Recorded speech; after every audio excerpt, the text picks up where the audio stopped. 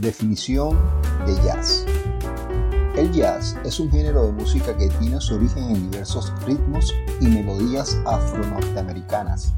Surgió a finales del siglo XIX en los Estados Unidos y con el correr de los años se expandió por todo el mundo. Característica del jazz.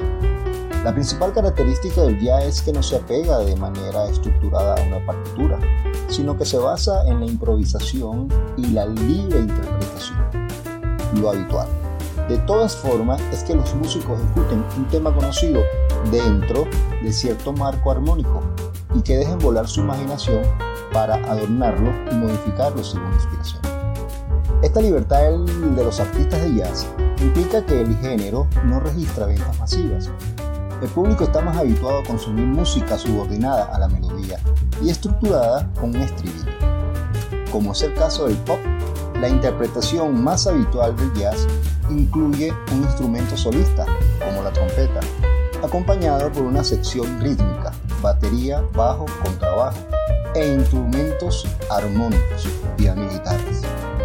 El jazz puede ser interpretado tanto por solistas como por tríos, cuarteto o las denominadas big bands de múltiples integrantes. Duke Ellington fue un compositor, arreglista, pianista nacido en Washington, D.C. en 1899. Su destino era la música. A la edad de 7 años comenzó a tomar lecciones de piano y ya desde su inicio se dejó influenciar por el género conocido como el ragtime, uno de los que más tarde contribuiría con el nacimiento del jazz. Antes de cumplir la mayoría de edad, realizó su debut profesional durante unos años y actuó junto a varias bandas de ciudad natal. En 1922 fue convocado para tocar en Nueva York, donde se nutrió de la experiencia que necesitaba para crear un quinteto por sus propios medios. Lo llamó el Washington Jazz y fue un billete a la ida hacia la fama internacional, tanto en el ámbito musical como en el cine.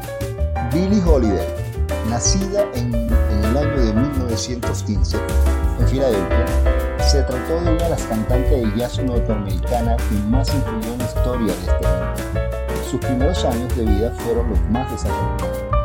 Tuvo que atravesar la orfandad, una violación cuando aún era una niña, la prostitución y finalmente la cárcel. Sin embargo, su decisión de participar de un casting como bailarina fue el punto de inflexión.